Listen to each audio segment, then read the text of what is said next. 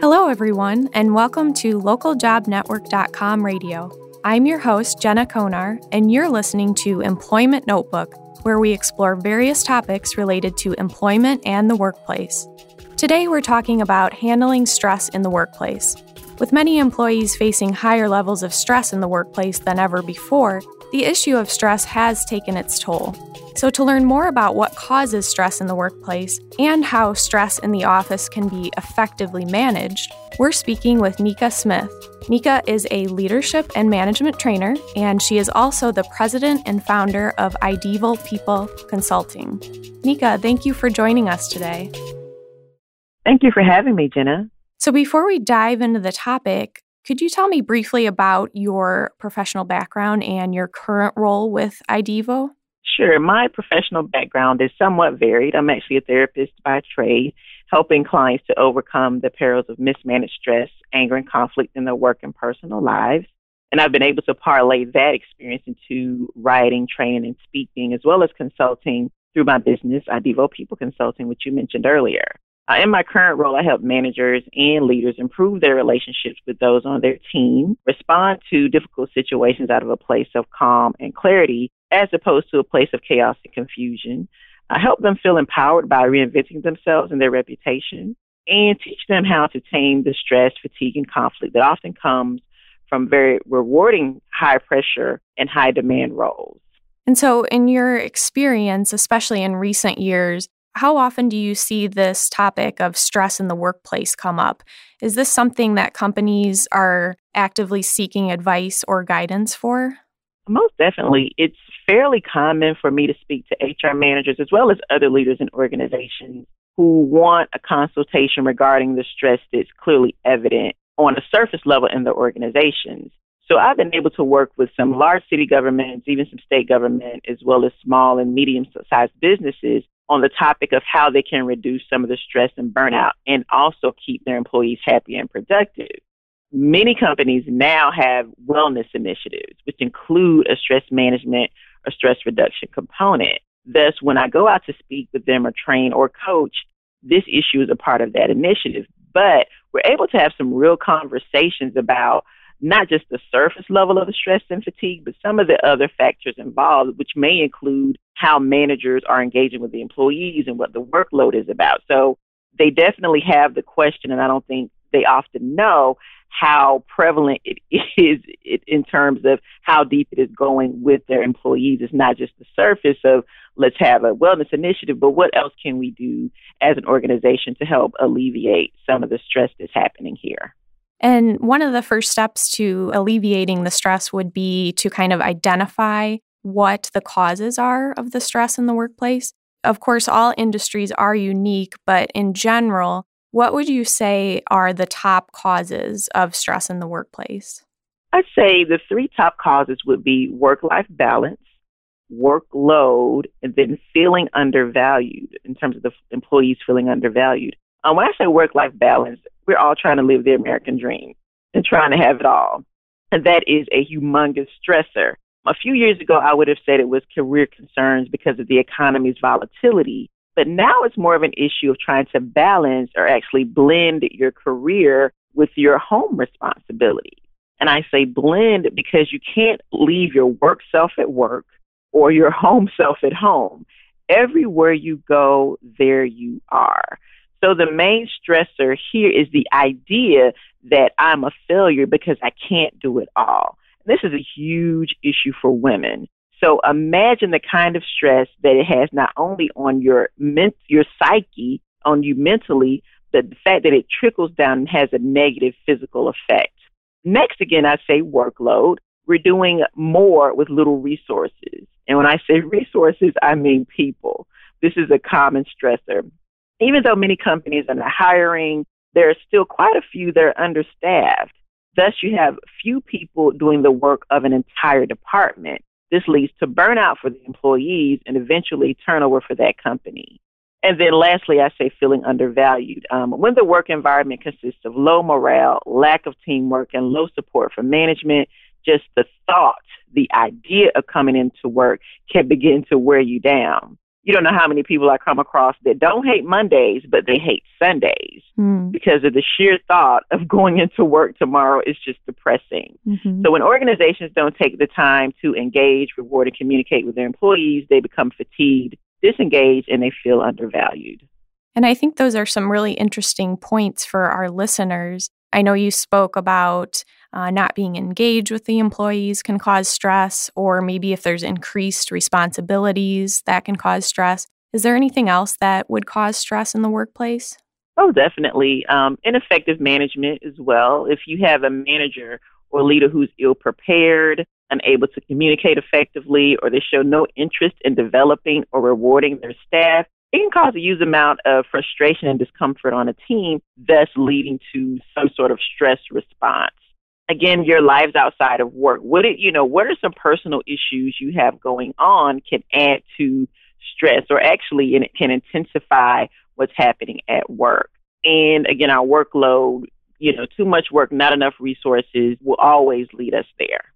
And in one of your articles I read recently, it was called Minding Your Mood at Work. You mentioned the term emotional contagion.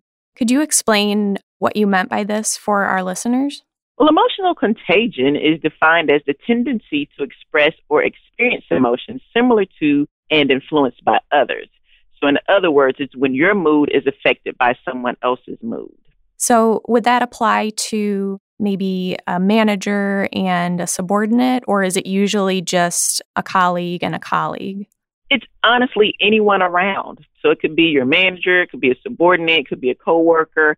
If this person is experiencing particularly negative emotions, positive emotions could definitely rub off too, but negative emotions or stressful type expressions can definitely have an effect. So when we're around people who are constantly frustrated, anxious, or stressed, regardless as to what their position is, it can and will rub off on you if you're not careful. And so for those who maybe have experienced this effect in their own workplace, is there a way that you can protect yourself from feeling these negative effects of someone else's stress?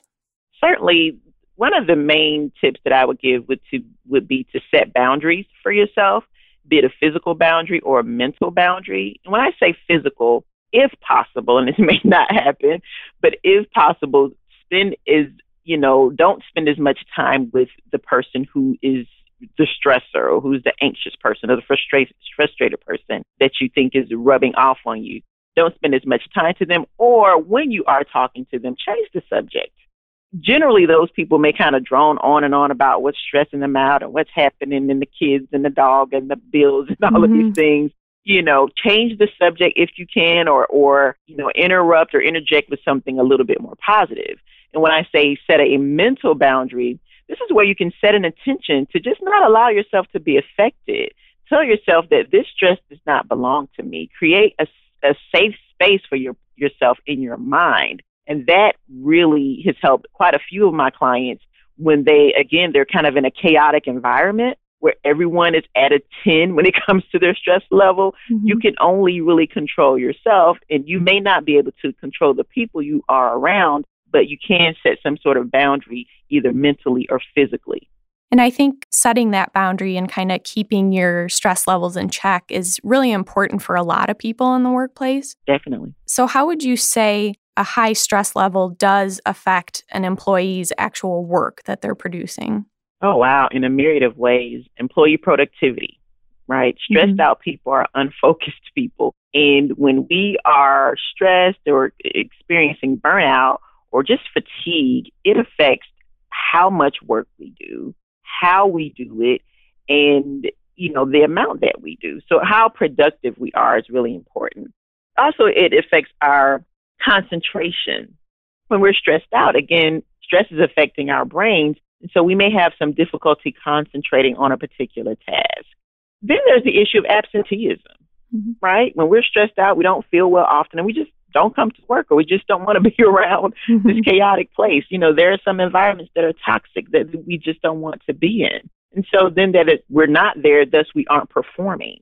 Then there's something called presenteeism, which your listeners may or may not be familiar with, but it is essentially being at work, but not really being at work, right? Okay, yeah. Being there and not really doing anything. We're just kind of, holding the seat We're sitting at the desk, but we're really not doing anything. We're not, adding to the bottom line. We're not producing. We're not a team player. We're just present, and that's it.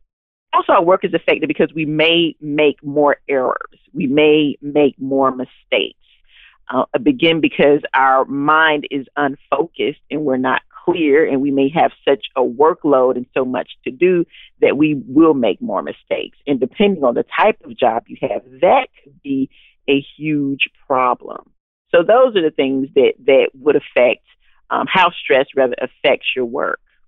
Right. And so for those who are listening who maybe they're in a management position at their company, what are some ways that they can help ensure that their employees aren't overstressed? Are there any practical tips that you could give that someone could implement into their organization to reduce the stress levels? Yes, very simple. 3 things: communicate, reward, engage, and repeat.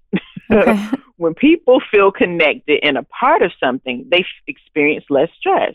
Think about when you and your partner or your spouse or whoever you're in a relationship with are communicating with each other. You're buying gifts or special treats for one another. You're spending quality time together. You just have a general sense of well-being, regardless to what else is going on. Mm-hmm. That's, as a manager, giving that continuous feedback so your staff can know where they stand at all times. They know where you are, where they stand. Rewarding them on a regular basis, not just once a month or once a year, but actually, saying good job, great job. And it doesn't mean buying a gift or a gift certificate. It's just saying great job. People love to be rewarded. They want to know that they're doing a good job.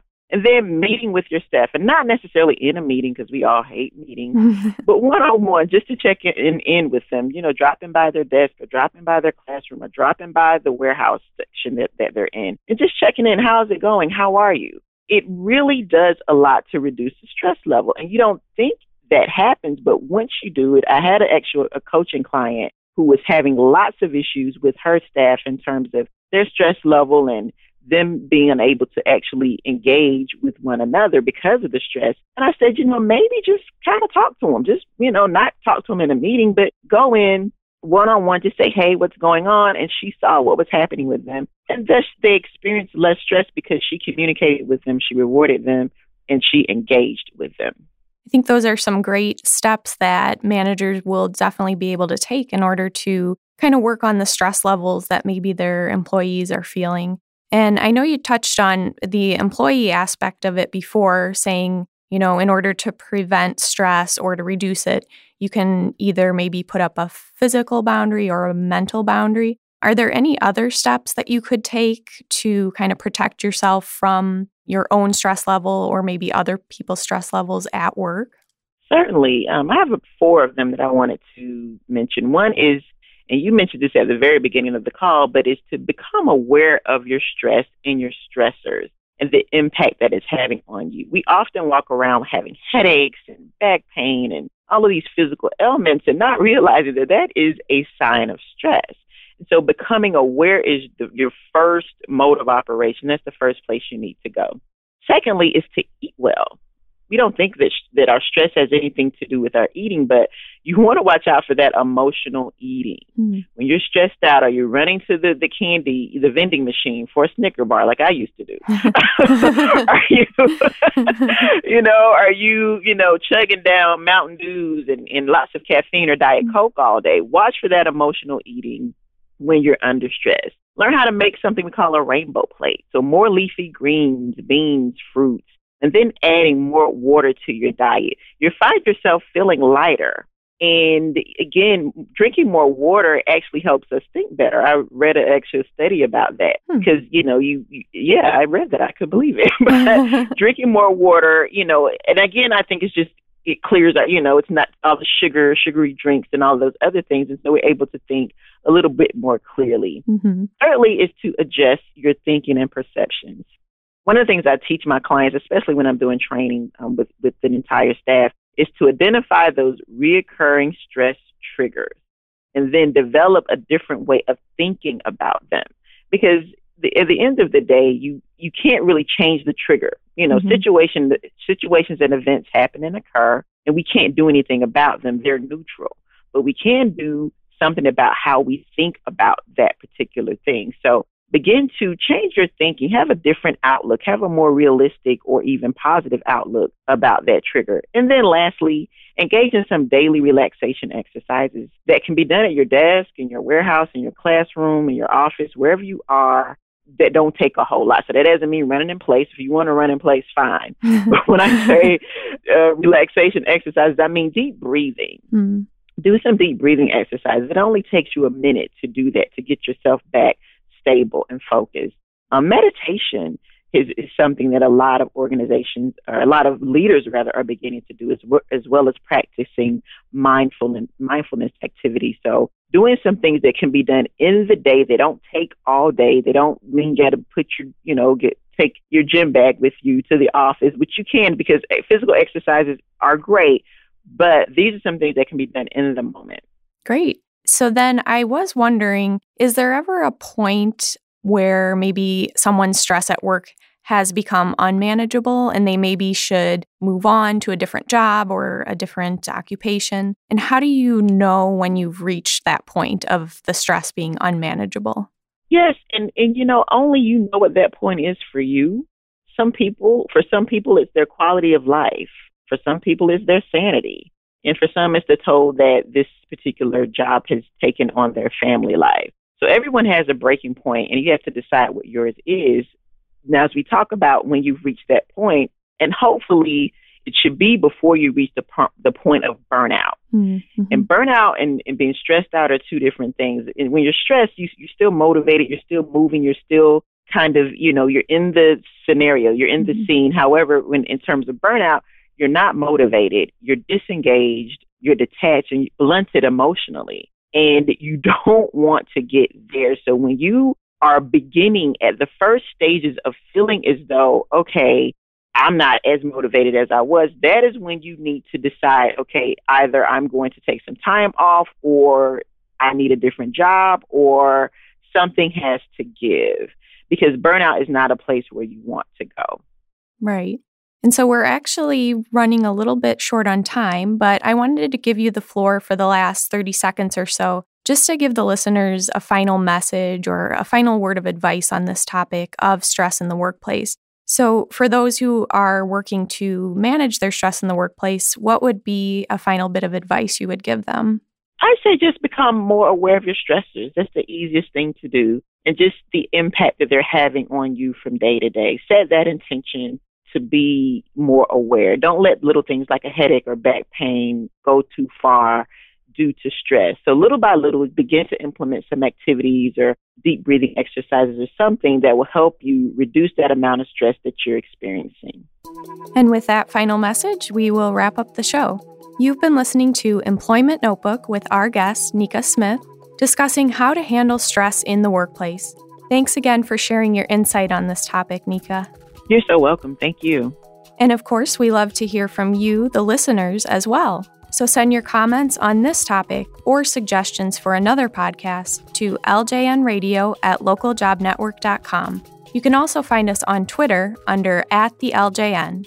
Once again, I'm Jenna Konar, and thanks for joining us.